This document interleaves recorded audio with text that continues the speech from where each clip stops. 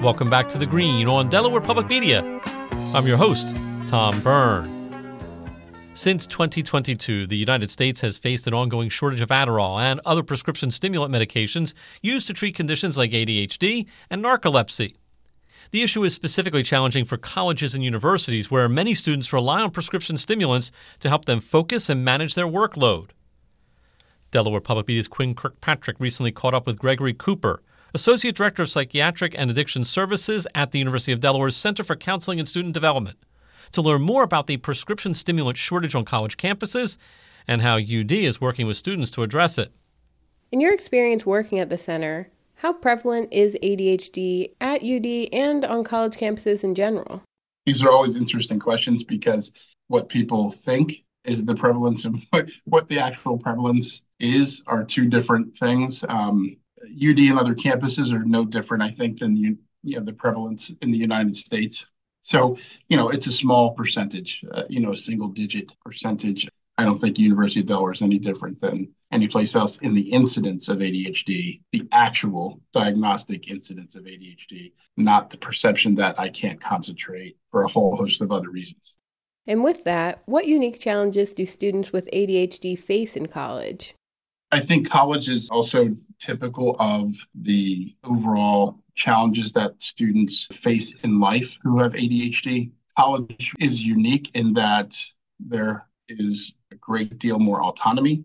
The pace of the work and the intensity of the work goes up in linear fashion, and there's opportunity to branch out socially, and students can do things that they wouldn't necessarily do when they're living at home. So all of those things conspire together to maybe work with or highlight or to exacerbate the underlying symptoms of ADHD, the inattentive symptoms, the hyperactive, and the impulsive symptoms of ADHD. And so the context of college, I think, and the environment can uniquely kind of fan the flame of those core symptom clusters. And if students had not developed or have not developed good coping skills and study skills and behavior patterns to manage impulsivity, then the freedom, the intensity, and all the opportunity that college affords can have negative impacts.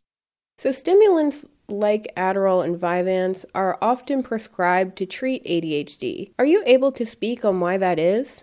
I guess the simple answer would be they're prescribed because they work. Certainly there's people that say that that's not the case, but everything in psychiatry is a hypothesis because, we observe these behaviors. We use self-report, we use behavior rating scales, we use quantitative tests to try to measure the core symptoms that we see that kind of makes up the constellation of the symptoms that are ADHD. And so, to say the stimulant does this and we can prove that, we can't do that in all of psychiatry. Like if I give a blood pressure medicine, I can measure the blood pressure trending down or not trending down. I can get a quantitative measure, right? I can see how well that medicine is working. It's a little different, it's a little broader in mental health in general. But, the prevailing hypothesis about ADHD is that it's a dopaminergic problem in the prefrontal cortex. And so stimulants are robust dopamine and norepinephrine reuptake inhibitors, meaning they cause more of those neurotransmitters to be available in the entire brain, but most specifically in the prefrontal cortex, which translates into greater selective and sustained attention, which are the two components of the inattentive cluster, lower hyperactivity, and less impulsivity. And so, that has been seen, since the 60s probably. And so that's why stimulants are used. There are other medications, non-stimulant medications that are used for ADHD that also work, but that's why stimulants are used. For over a year now, there's been a shortage of prescription stimulants. Have you heard any student concerns about being able to access their medication because of this shortage? So the shortage of stimulants, I think we always ebb and flow with certain medications in psychiatry. I think maybe more than other medicines, except for like some of the weight loss medicines that are out now and things that are really hot medicines. But in psychiatry, we ebb and flow with medicines often, and stimulants are probably at the top of that list. So even before the pandemic, which caused some of the things I'm about to talk about, there are factors that affect the availability of stimulant medication. And so insurance formularies, what they allow the people that are covered under their program to be prescribed is a limiting factor. And supply chain issues. When medicines that are branded medications go to generic, there's always a gap when the generic companies are ramping up their production and the insurance companies are no longer covering the branded medication. So, we're in this unique situation right now with Vyvanse, which went generic just a few months ago. Then, you add on that the pandemic just exacerbated those factors. There has been an increased demand for stimulants as people have struggled during the pandemic with motivation, with selective and sustained attention. I'm calling the symptoms, on purpose of, highlighting the symptoms and not necessarily the diagnosis, because a lot of people are talking about these kind of pop-up telehealth things that are kind of, there's much more demand. And there has been a supply chain issue for a whole host of reasons, a fire in this plant, COVID in another plant that are all overseas that caused huge breaks in the supply chain. And then in COVID, there was just all the other supply chain issues as well, like shipping the medication to where it needs to be and such. So all of those things conspire together. Well, and the other thing is there's a lot of pharmacies that are closing now. Like around campus, Main Street Walgreens, Rite Aids, all around campus, they're consolidating their operations. So all of these things conspire together to make it more challenging to get stimulants. So concerns are always there because of the things that we've talked about. So we have to move things around. But yeah, this has become a normal part of our lives as prescribers, where we send it to a pharmacy. They don't have it. The patient has to call around to find who has it. Sometimes the pharmacy will tell them, other times they won't. So we have to send it and see. Sometimes we send it to 3 or 4 pharmacies before we find out who has it in stock.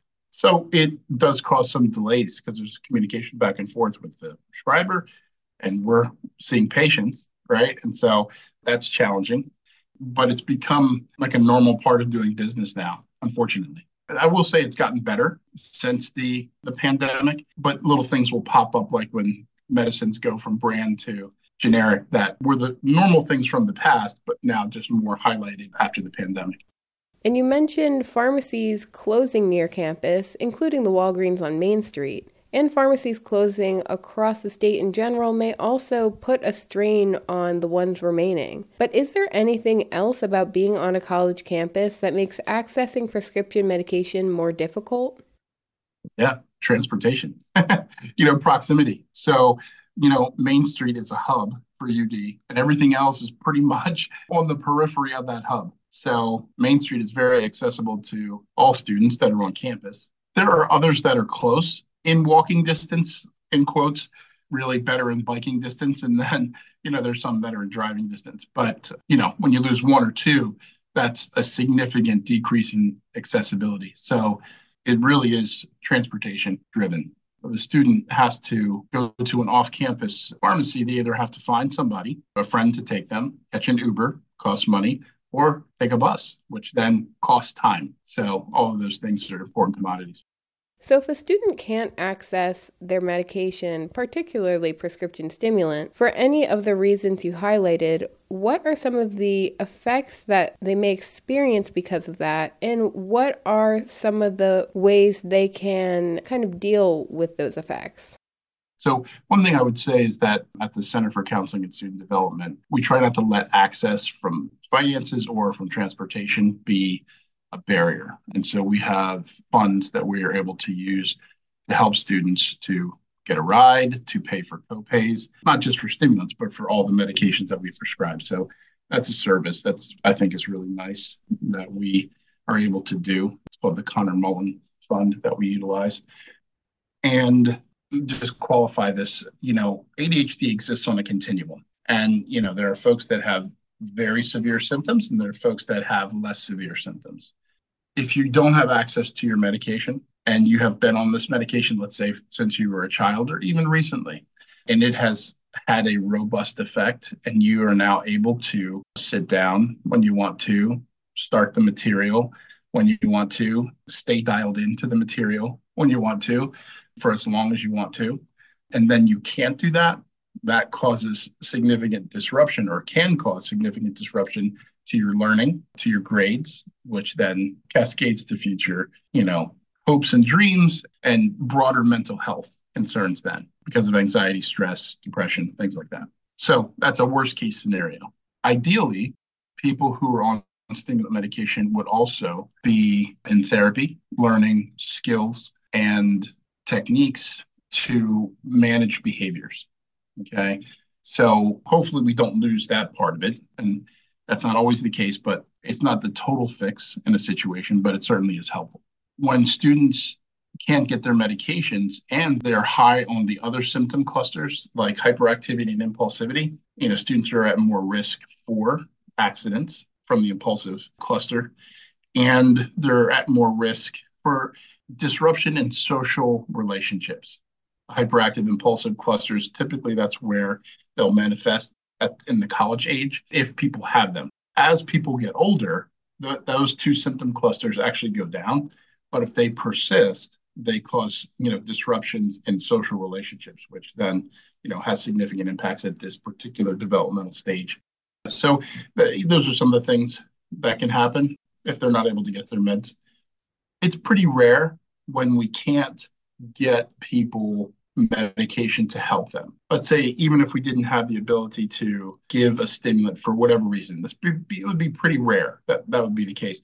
We might be able to give other things that could help. But if they weren't, it could be very problematic. So because of the shortage and other factors limiting access to ADHD medication, some patients have turned to other sources. So this includes things like buying counterfeit pills, borrowing medication from friends and family, or even turning to other drugs or substances that could have a similar effect. And you mentioned that UD is doing a lot to ensure that students can access their prescribed medication, but are you using any other harm reduction strategies to avoid any negative outcomes students may see if they do go down any of these other paths? The other thing that I didn't say is that, students who have ADHD longitudinally from when they're small children up through adolescence, college age are at a significantly greater risk for substance abuse disorders and substance use disorders. And so, losing that medication could exacerbate that problem. So finances for us is not a barrier. It's much more access to a certain medication. And there are there's a high redundancy in stimulant medications. There are a lot of other choices, older medicines that we can use if we need to. I cannot remember a time when we weren't able to find a suitable alternative in a situation. And I think the most significant issue on campus is taking somebody else's medicine. Just because it works for you doesn't mean it's going to have that effect on your friend. So, there's a lot of education that goes into harm reduction strategies when we prescribe the medicine. And when we prescribe medications, things that we also do, we have worries, and regularly, randomly, we do drug tests. Thanks to Gregory Cooper, Associate Director of Psychiatric and Addiction Services at UD's Center for Counseling and Student Development, and our Quinn Kirkpatrick for taking time to join us on The Green this week. And we wrap up The Green next with Arts Playlist and a look at comedian Dan Bell's new Dream Big Performing Arts Center in Del Mar. You're listening to The Green on Delaware Public Media.